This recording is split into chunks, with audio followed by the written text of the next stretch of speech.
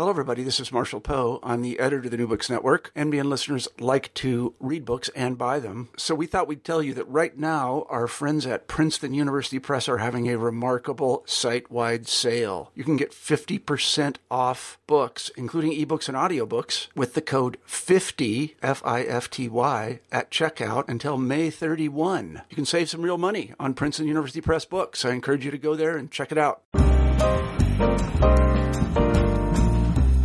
Hello, this is Jim Stein, your host for New Books in Mathematics. Our guest today is Oscar Fernandez, who's at Wellesley College and who has written a fascinating book entitled Everyday Calculus. As you might guess from the title, this book is largely a journey into daily life, showing where and how mathematics in general and calculus in particular shows up. Oscar, welcome to the show. Thanks a lot for having me, Jim. It's a pleasure. You've written a very intriguing book, Oscar, but it is a book that does mathematics in addition to talking about mathematics. Whom do you see as the audience for the book? Yeah, that's a great question, Jim. So the audience I envision is really split up into sort of two different categories. You know, I wrote the book with two readers in mind. The first one is really curious about math, maybe even calculus and its applications, but may not be too comfortable with equations, the actual math of calculus. The second group is probably a bit more comfortable with math, maybe somebody enrolled in a calculus course or somebody who took such a course sometime earlier in their life, but for whatever reason may have missed applications of calculus and still kind of yearns for those days or is curious about what those are. So that's the sort of a core group that I had in mind. But certainly, you know, I tried to write the book so that even if you've had no math experience at all, you could still read through the exposition of the book and not miss anything from not being able to do the math. I'll say that that's really a good idea because one of the things that I've found is that people enjoy reading about math even if they don't have to do math, and maybe sometimes especially if they don't have to do math. But as I was reading your book, it occurred to me that this would be an absolutely wonderful book for someone to read after they've completed a first semester of calculus. Because when you take a first semester of calculus, most of the ideas that you discuss in the book that from a technical aspect are included in the first semester calculus. And normally a student who's taking the course doesn't really have the time to breathe. But after the first semester of calculus, when they've got a break between first and second semester, it's a great time to pick up your book. At least that's what I thought. Yeah, no, I think, you know, I certainly had that group of readers in mind. And, you know, I've taught calculus myself, and a lot of times as a professor, and you know this as well, you are charged with teaching not only the material, but trying your best to give your students some sense of the applications.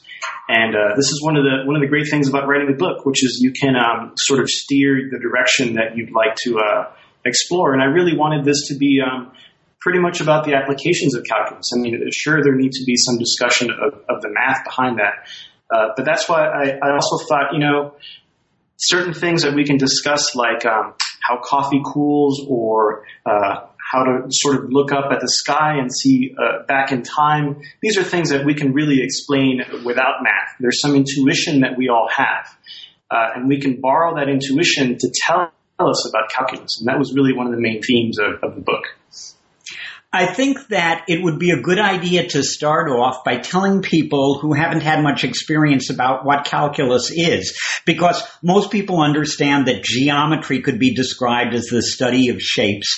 Do you think you could give a relatively short description of calculus? Sure. So, you know, the biggest thing that happens in calculus, from my perspective, is you start to study the way quantities change.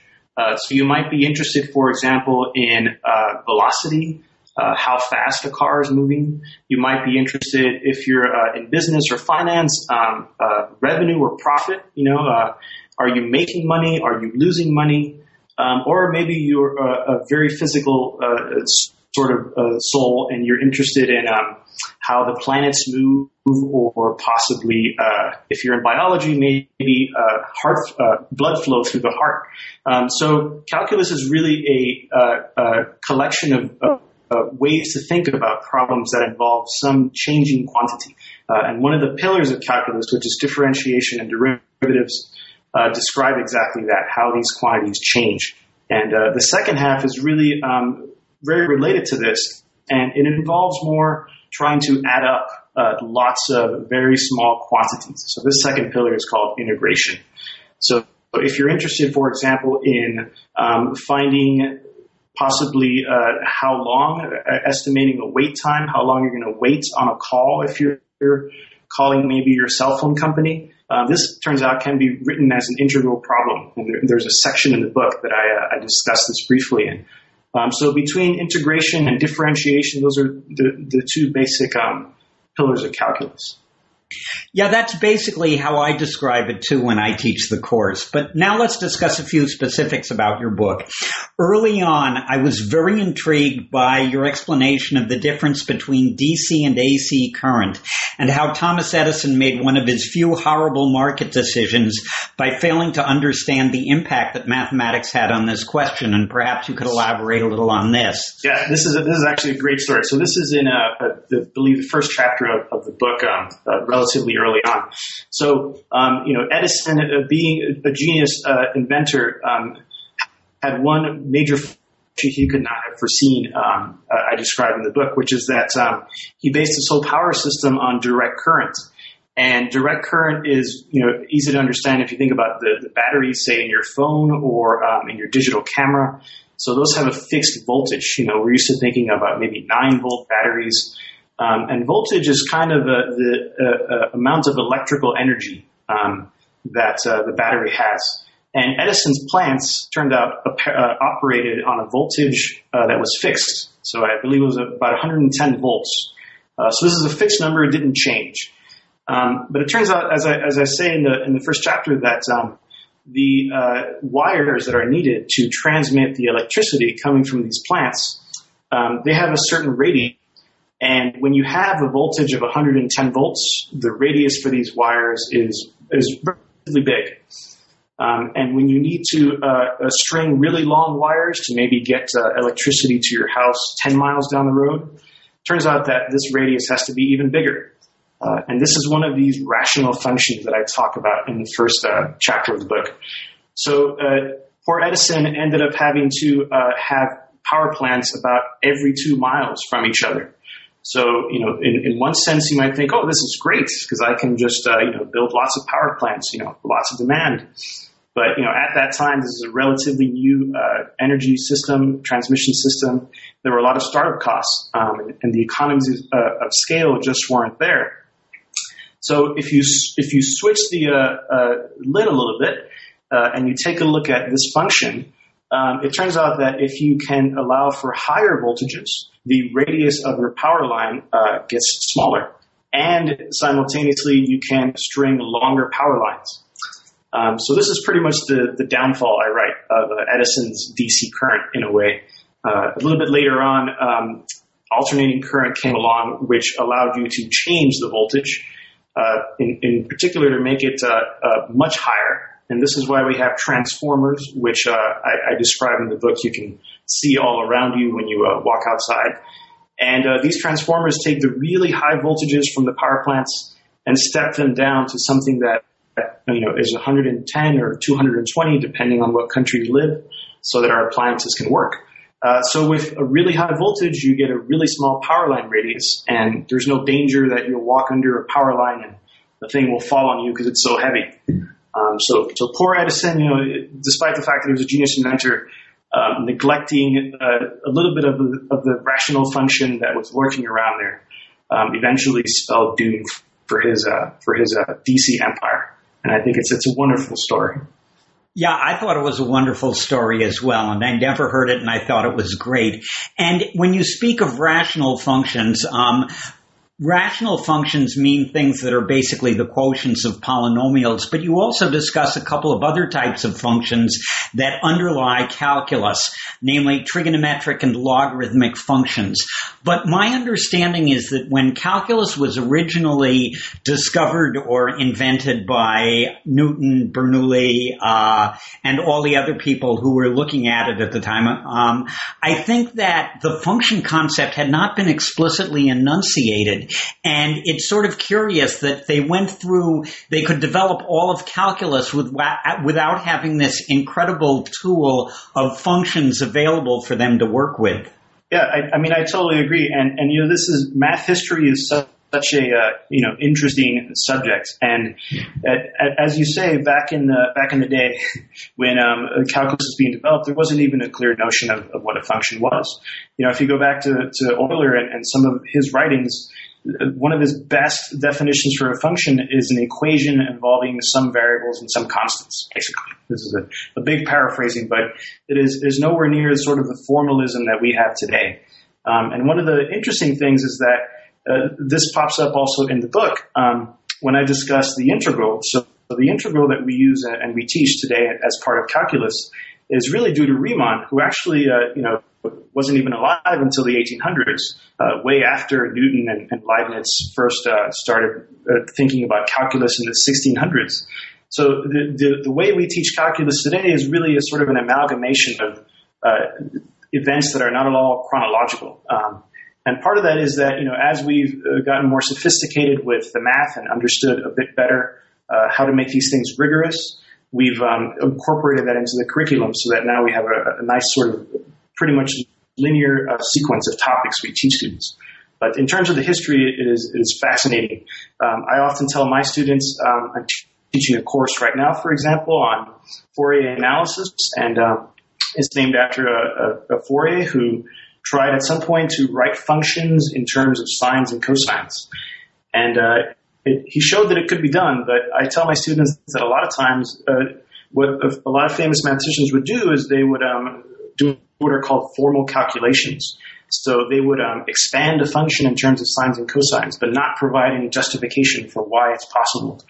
Or in Newton's case, they would, find the derivative of a function, but not really tell you exactly what the derivative means. So it usually takes somebody down the road, maybe hundreds of years later, to come in and formalize and make rigorous what all these things are. And the function concept is exactly one of those things. I think that's very interesting because one of the things that happens with virtually all breakthrough theories, and at the time that calculus was developed, it was certainly a breakthrough theory, that you say something like only 12 men in the world can understand it. And that's what they said about Einstein's theory of relativity. But after a while, people start looking at it. They refine the presentation.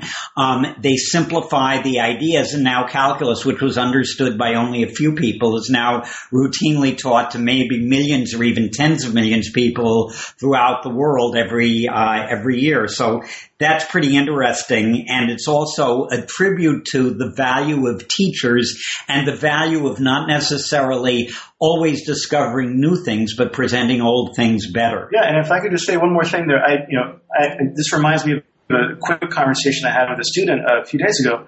She's, in her first year, and she's interested in possibly exploring math as a major. And she asked me, I can't even think about what you would do in terms of research for math. Like, if you're a chemist, I understand that you have a chemistry lab and I can sort of picture what you do, but how does a mathematician do research? And one of the first responses I had for her was that, she's in a Calculus 1 class. And I said, well, all of the calculus you're learning was math research at some point in the past. And it's exactly this idea that at some point, this was cutting edge stuff and nobody really knew exactly what it all meant. And it literally took a few hundred years for us to figure it all out. But we figured it out to a point now that we can teach it at a high school level, at a first year university level. You know, I had almost the identical question asked last night when I was teaching a course in third semester calculus. A student asked me, how long is the interval between discovery and application? And I said, I'm sure that we'd each look at this probably pretty much the same. Some math is produced because it has a specific need. Like I think Newton invented calculus to study mechanics and gravitation. Right. And then there was Einstein, who used differential geometry about 30 years after it was discovered. And some math I don't think will ever be applied. Yeah, I'm pretty much of the same mindset. I always hold out hope that, you know, even for the pure mathematicians and mathematicians that don't necessarily are not necessarily motivated by applications, that even sometime in their future, you know, some of them be used. But certainly it's incredible to see sometimes how things you might not have thought to have any application end up showing up in the most remote places. Yeah, it's wonderful. I must admit, that's one of the joys of mathematics. Getting back to your book, what made you decide to introduce rates of change through stock prices rather than the more conventional approach that uses average and instantaneous velocities? Yes, so when I was formulating the book and the plot structure, just because of the way things worked out, one of the real features of the book that I tried very hard to stick to was I wanted to write each chapter so that the math contained in that chapter would match the math you would learn in the corresponding chapter of a calculus book. So, for example, the first chapter in my book discusses only functions. There are no derivatives. There are no integrals. If you open up the first chapter of a typical calculus book, that's all you'll find, only functions. So in the second chapter is when I start talking a little bit about derivatives. But in terms of the plot story, I'm still sort of waking up and maybe getting dressed. So the usual way to introduce derivatives by looking at, let's say, the velocity of a car or a falling object, I thought would have done the job, but I wanted to really drive home the point, which I say throughout the book and also in the epilogue, that derivatives really describe change. And I started thinking to myself, what's something in the morning ritual of most of us that we do that, you know, encompasses lots of change? And the first thing that came to my mind was just the economy. You know, there's interest rates are always changing. Stock prices are changing. There's unemployment rate changing. There's so much change in the economy. And I thought, oh, this is great. So I will try to use this to introduce the concept of a derivative. One of the things that I liked about your book, which you sort of alluded to a moment ago when you were talking, was that you sort of have a continual theme throughout the book. You're going through what might very well be described as a typical day, although I suspect that what happened was there were a lot of anecdotes and incidents that got plastered together that took place throughout your life. But it was nice because what you're doing is you're going through a typical day, things are happening to you, and you're examining these things the way that mathematicians think about these things. And of course, that's not the type of thing that's done in a calculus book, but this isn't a calculus book. It's a book about calculus and about life, and I like that approach. Yeah, and you know, I think this goes back to one of my main motivations for writing the book in this way. You know, it's really goes back to, I think, the feelings a lot of us have with math. So my mother, for example, says that she has vivid recollections of sort of her, quote, math wall. You know, when she got to algebra and she was asked to solve 2x plus 3 equals 7, she couldn't do it. She to this day says, I just don't understand, you know, a variable x. You know, it's not something that clicks for me.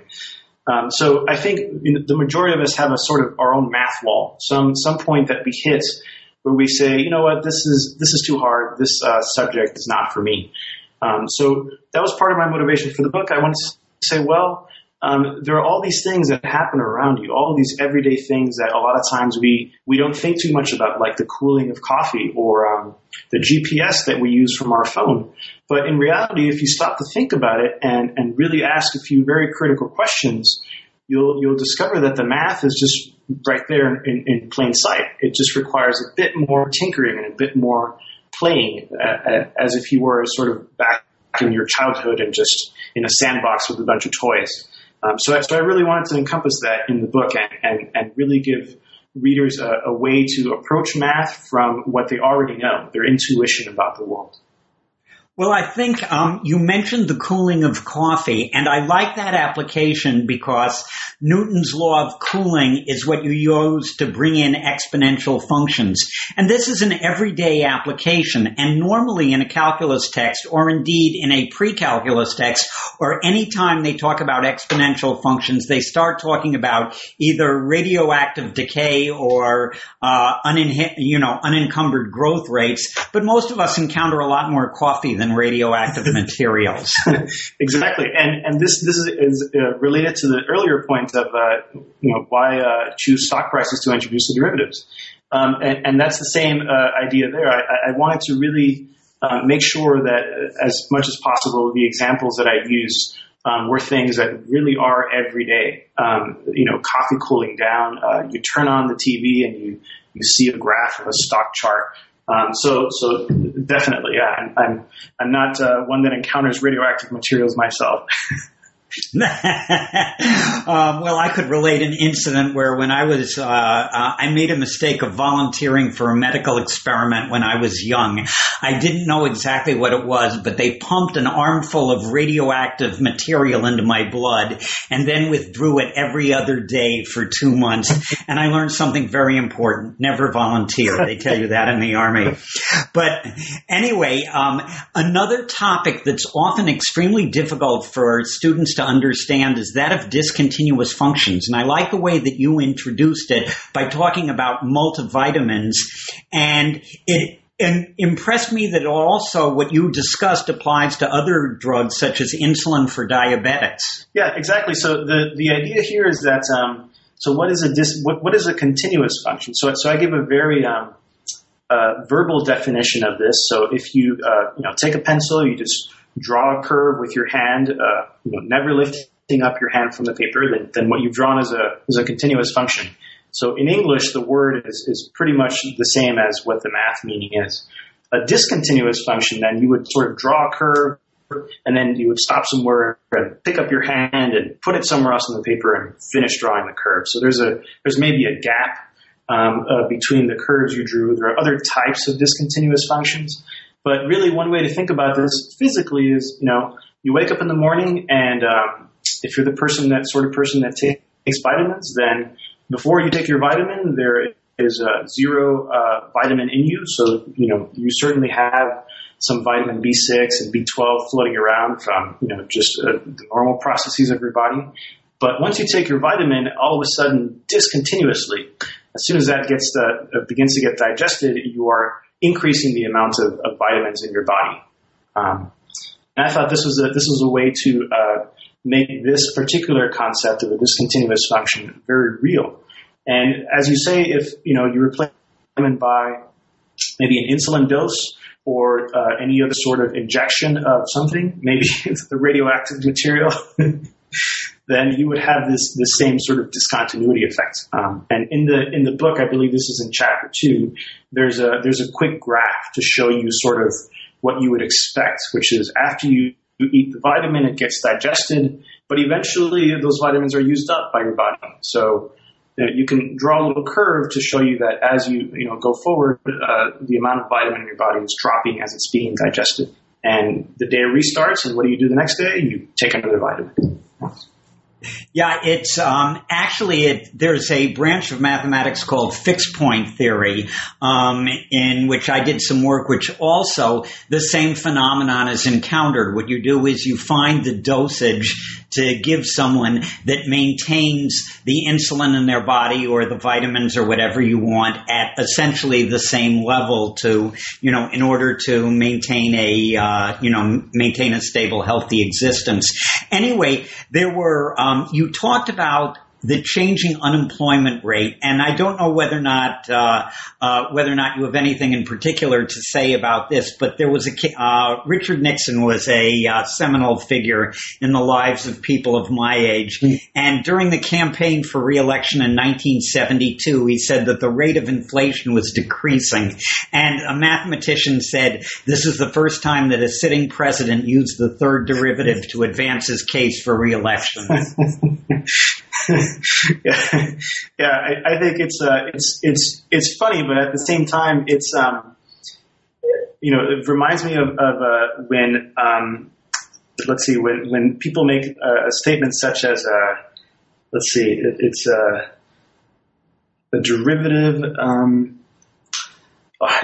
It was on the tip of my tongue, so I'll remember it. But what I was going to say is that it's one of those examples where all of us maybe colloquially are using some mathematical language that may not exactly translate to the average person to be mathematical. And this is exactly it. So the rate of inflation was decreasing. That's inflation is measured relative to some prior level, so that's a rate, and then there's another rate that is decreasing. So you do get this third derivative. But in this context, in the book, I believe this is chapter 3.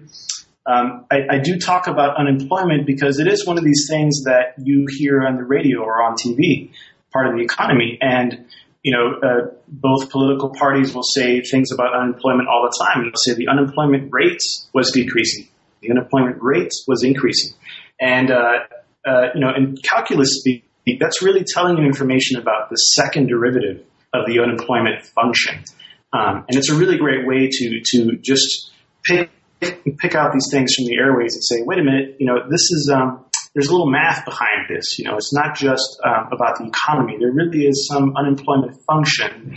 And these pieces of information are telling me about the curvature of that function, which is one of the things we discuss in that chapter of the book of how the second derivative relates to the curvature of the function. There's another idea that also relates to the idea that linear functions, straight lines, supply very good approximations to rates of change. And you used a beautiful example of this, which I think sort of brings advanced physics and mathematics and everyday life together when you talk about how Einstein's theory of relativity plays an important role in the GPS system, and how this idea of linearization that comes from calculus enables us to do the computations easily that show us how critical Einstein's theory is to maintaining our GPS system to work accurately. Yeah, so actually that's another beautiful story. And before I talk about that, I just remembered. So I was trying to find the statement that I hear made sometimes. So the statement is, the object was traveling at a high rate of speed. So sometimes people use this to refer to just, a high speed. But really, if you take the rate of a speed, you're talking about the acceleration.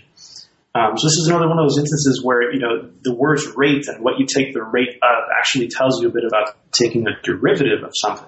But yeah, this GPS story is absolutely fascinating. In the book, I set it up by saying, I am sort of traveling down a road and, I'm driving to work basically. And a lot of us have run into this problem where you hit traffic. So then you pull out your phone or maybe your GPS unit and you try to find an alternate route. And a lot of times when you do that, especially in my case, with Google, it'll take me through some place I've never driven through before. So I like to have this thing on to just guide me through, and it tells me where to turn and how long I have to take to get to work. The thing is that really relies on the assumption that the GPS is accurate. So if this is off even by half a mile, then I may be turning on the wrong street and I may never get to work. And the funny thing is that these GPS systems all work by bouncing signals off GPS satellites, which are in orbit around the Earth. And anytime you transmit anything over a very large distance, and the ground to a satellite in orbit is reasonably large, it takes a finite amount of time for that to happen, even if it's something traveling at the speed of light, like the signal from your cell phones are or your GPS unit. So what I do in the book is I walk through a really interesting finding from Einstein called time dilation. So Einstein found in about 1905 that moving clocks are slow. So if you were to jump on a spaceship and take a trip to Mars, by the time you get back to Earth, you might have aged 1 hour, but the entire world would have aged maybe 2 hours. So this is really groundbreaking at the time. You can imagine it was sort of earth-shattering to think that time was somehow relative, and this is exactly why Einstein has his theory of relativity. And this actually happens with GPSs. So the GPS satellites in orbit are traveling at some velocity, orbiting the planet, and we here on Earth are traveling at a much lower velocity relative to the center of the planet. So there really is this effect going on. It turns out I calculated in the book that 1 second on a GPS satellite is about 1.5 or 6, 7 zeros, and then 839 seconds to us. So in other words, there's a little fraction, tiny fraction of a difference between how time is measured with the GPS satellite, on the GPS satellite, and how time is measured on the clocks in our GPS unit in the car. And linearization comes in because we say, well, if you're an engineer and you want the GPS system to work, you need to account for this discrepancy. And one of the ways you could do that is with some basic calculus, specifically this idea of linearization. That's extremely interesting. And when you talk about equations, because one of the things that I firmly believe is I believe that equations are the language of the universe. And what always surprises me is how there's sometimes the same equation appears in several apparently unrelated environments. And you bring this up when you discuss the logistic equation, because you discuss it both in the area of productivity and also in the area of sustainability. And maybe you could describe how these two phenomena are linked by one equation. Yeah, so I totally agree, by the way, that the one equation might represent so many different things, and that's actually one of the beautiful things about math. In regards to productivity and logistic equations specifically, I think this might be in chapter 4 of the book where the logistic equation first pops up. The scenario that I introduce is that, maybe you're at a conference, you're at a meeting, you're in a classroom, and somebody in the classroom is sick. So you're not sure who it is, but there's certainly with any contagious infection, let's say maybe it's a cold, contagious disease, there might be a certain rate of infection. So there's a certain likelihood that you might contract the illness. And it turns out if you do some very simple math, you can come up with an equation for this that is called the logistic equation. And it has a graph for the number of infected individuals that kind of looks like an S. So initially, the infection spreads, and then it reaches a sort of point where it's spreading the fastest. And then assuming you are enclosed in this room and nobody leaves, then of course everyone would get infected eventually. So that explains sort of the S shape.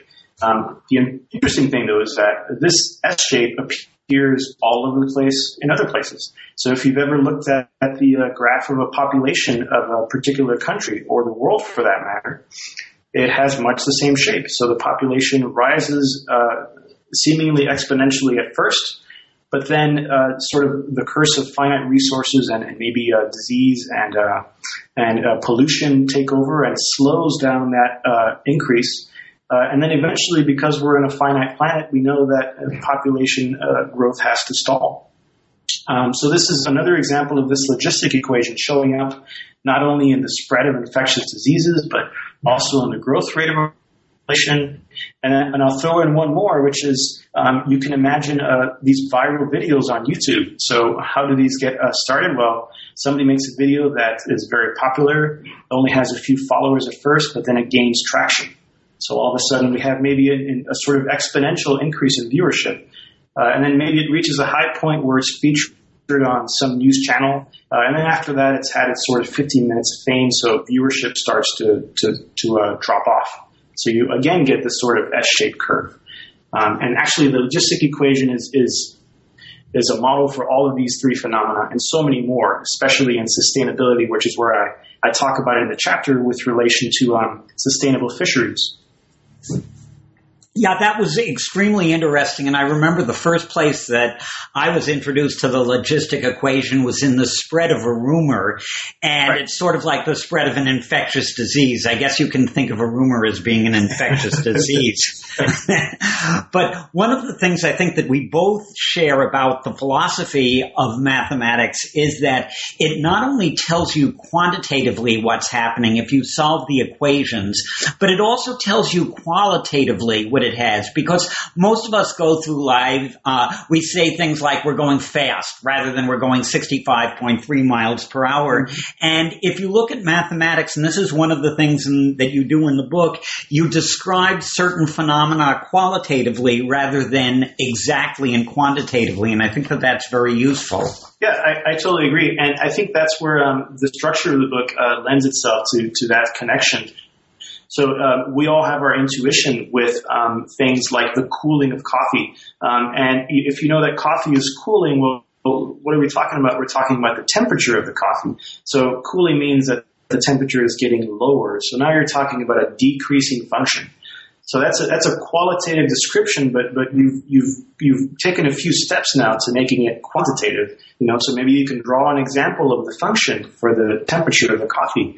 And I think that I really try to utilize that sort of reverse engineering, so to speak, to help the reader use their daily experiences with daily intuition to sort of discover the actual calculus behind these things. I think that's an extremely good teaching tool as well, and it's one that should be incorporated in math education as soon as kids start taking mathematics, because you want them to get the idea that mathematics is not something we study between 2 and 3 p.m. Mathematics is something that we look at as a way to understand what's happening to us and as a way to improve our lives. And when you start looking at things through the lens of mathematics, I think not only does the clarity of your focus improve, but it also makes you realize how all these things are sort of linked together. Sometimes the same equation, like a logistic equation, describes a number of things. But the more sophisticated that you are in describing things mathematically, I think the more you appreciate the world. Yeah, no, I totally agree. And, one of the chapters in the book is called Connected by Calculus. And it's exactly that idea that one equation, one concept in math may connect a variety of different phenomena together. The other thing I'll say to piggyback off that comment is that when you succeed in casting a problem in mathematical form, you really open up a huge array of possibilities, because once you sort of mathematize a problem, this is what I call it in the book, you are at liberty to use all of the results known in math. So if you can write an equation for your phenomenon, maybe you can, take the derivative, or maybe you can find the roots of the equation. And in other words, you can draw conclusions from the model that you have created. And sometimes these conclusions can be predictive. So just by formalizing the problem in math, you may be able to not only gain more insight, but actually make predictions, outputs that you didn't foresee when you first started doing the mathematical modeling. I think that's absolutely right, and you brought it up when you were discussing Einstein's theory of relativity, because I'm absolutely certain that even though there's this legendary example that Einstein gave, as he imagined himself riding on a beam of light away from a clock, and if he were on the beam of light, he'd never see the clock change, so that it would be sort of like the photograph that was taken of the clock at the instant that the beam of light originated. And he realized that if you travel at the speed of light, maybe time doesn't change. But I'm sure when the time dilation equation and the other equations of relativity, like the length contraction and the one that mass gets heavier as you travel closer to the speed of light, I'm sure when he saw those, he said, wow, I just never expected this. Exactly. And, I'll say for the benefit of the readers, these things are so strange to get their heads around, get your head around. But, you might first think that this is just not true. There's something off. The calculations are wrong, or there's some assumptions made that are not true.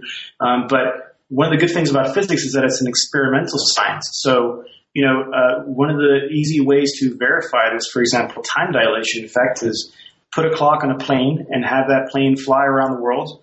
And before you have the plane take off, you synchronize the clock with one on the ground. Fly the plane around the world, and then when the plane lands, compare the two clocks. And this has actually been done, and it turns out that, sure enough, the exact discrepancy from time dilation shows up. These concepts are, as crazy as they seem, really come from actually a pretty simple analysis in the time dilation context. We can derive that equation with actually no more than algebra. But as you say, once Einstein saw these things, it was a complete turn of events for the field of physics. Now there's modern day physics is divided into non-relativistic physics, where your speeds are slow enough compared to the speed of light that these effects are not felt, and relativistic physics, where you're maybe moving close to the speed of light. This is, for example, the things that physicists who use particle accelerators have to be concerned about, because some of those particles really do move very close to the speed of light. Oscar, one of the things that I enjoyed about your book is that for most people who teach calculus, we sort of slog through the mechanics of actually finding derivatives so that we can get to problems such as optimization problems, which tell you the best way to do things. And you introduce this through the problem of where should you sit in a theater in order to get the best view. But there are also other problems worth discussing. Maybe you could say something about this and some other problems that appeal to you in this area. Sure. Yeah. So the main appearance of optimization in the book, I believe, is in chapter 5, and I really wanted to do this, keep going on this, use our intuition to tell us about the math idea. And the way I introduce optimization is by thinking about just throwing up air. And this is another one of these strange things that is true when you stop and think about it. But if you throw a cup in the air, eventually it falls to the ground. That's we're familiar with that. That's gravity. But that means that at some point, it was moving upward, and then afterwards was moving downward. So at some point, there must have been a point where the upward velocity was zero, which is really strange, because you say this to a student, you say, well, the cup was stationary at some point, and in the vertical direction. That seems a little weird, but once you think about this trajectory in your mind, it's actually the highest vertical position of the cup.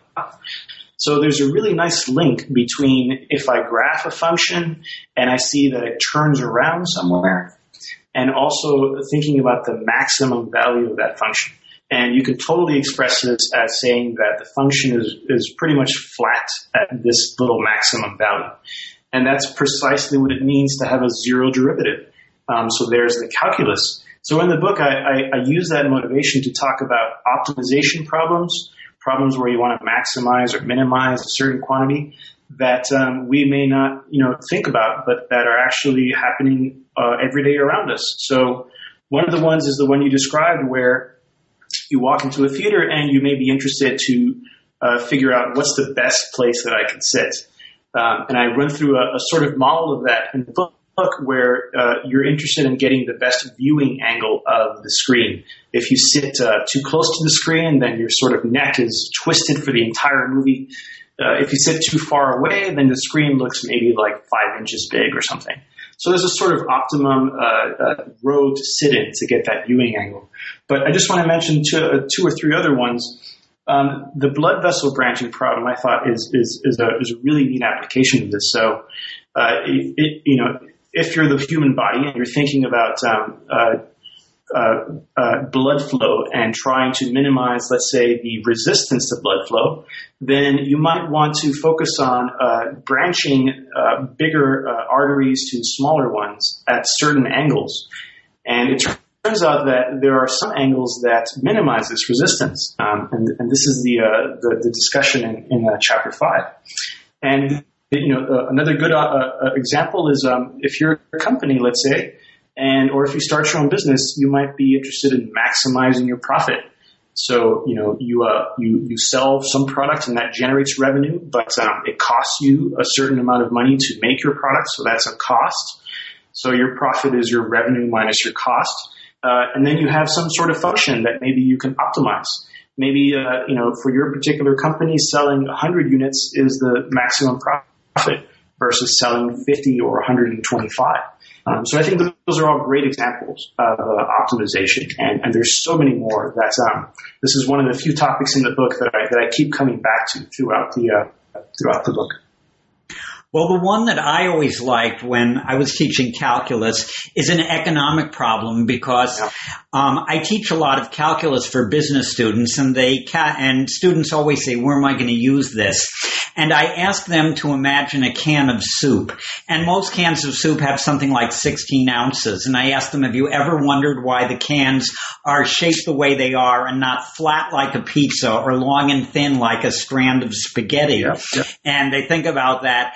And there's really an optimal way to design a soup can in such a way that it contains a minimum of the amount of soup that you want and costs the least. And I said, imagine that you're Campbell's Soup and that you manufacture 10 billion cans of soup a year, which is, I think, what they do. If you're off by a penny on the cost, that's $100 million off of your bottom line on 10 billion cans of soup. So you gotta get these problems right. Exactly. And, this feeds in nicely to, there's a discussion in the book that I have of trying to minimize the amount of gas that takes for me to drive from work to home. So, if, for example, in my case in the book, I calculate that I save maybe, 0.2 of a gallon of gas, which is not that much. $4 a gallon, right? That's not a lot of money. But I say in there, let's say you're a company like FedEx, or UPS, and you have trucks, thousands of trucks that drive, hundreds of thousands of miles every year. If you can save each truck, a fraction of a dollar, that indeed adds up to a lot of savings throughout the whole company. So, companies like FedEx, UPS, American Airlines, they really have teams of people who are just dedicated to optimizing their profit streams. And there's one subset of engineering called operations research, which is dedicated just to exactly this, to try to optimize things like profits, revenue, minimize costs. So it's one of the real easy places to see calculus sort of at work behind the scenes. Oscar, I've really enjoyed this talk, and you end the book with a couple of the deeper applications of calculus, Einstein's theory of relativity, and also the problem of determining the evolution and fate of the universe.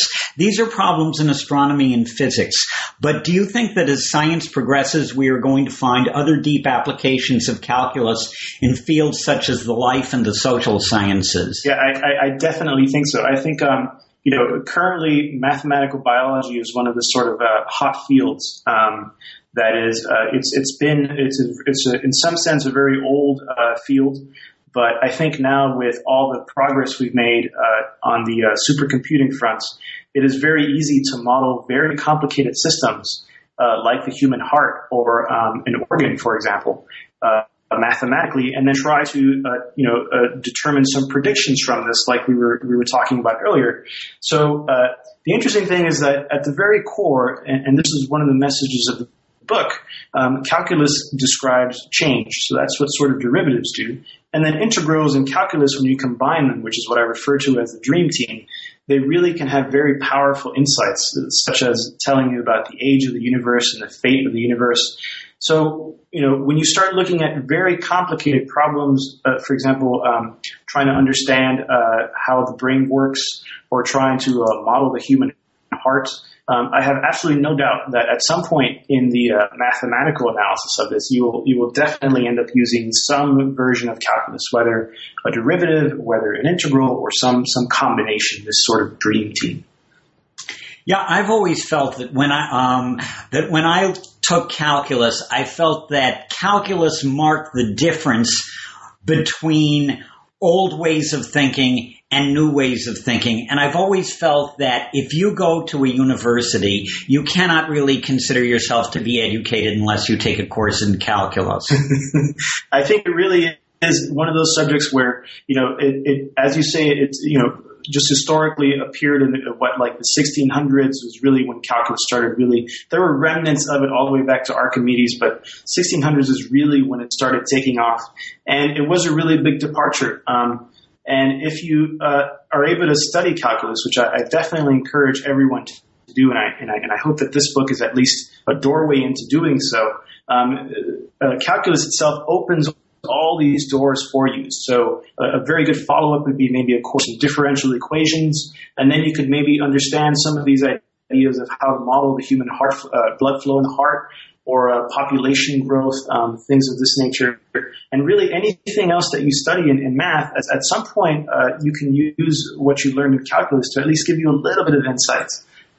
So it's a really great course that I think I agree everyone should have under their belts.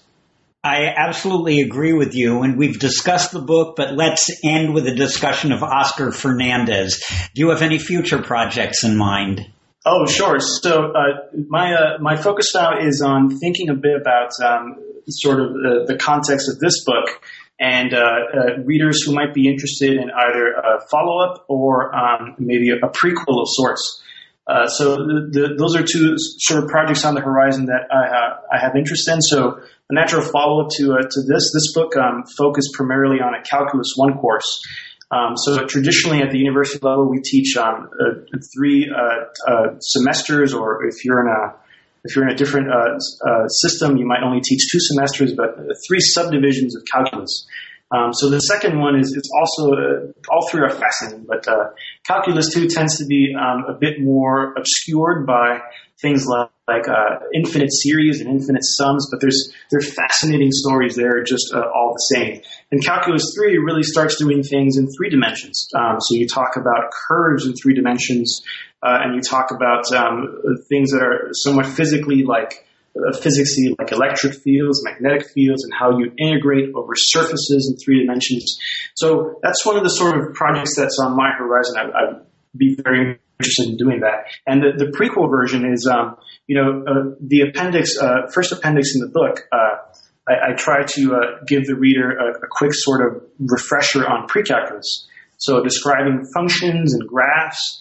And I think it's as much as I could have done for this book, but I'm certainly interested in doing a sort of everyday precalculus idea where we discuss some of these ideas from geometry and algebra in much the same way to bring together the intuition you might have from things like triangles or squares, and talk about functions like quadratics and how you see those in the real world.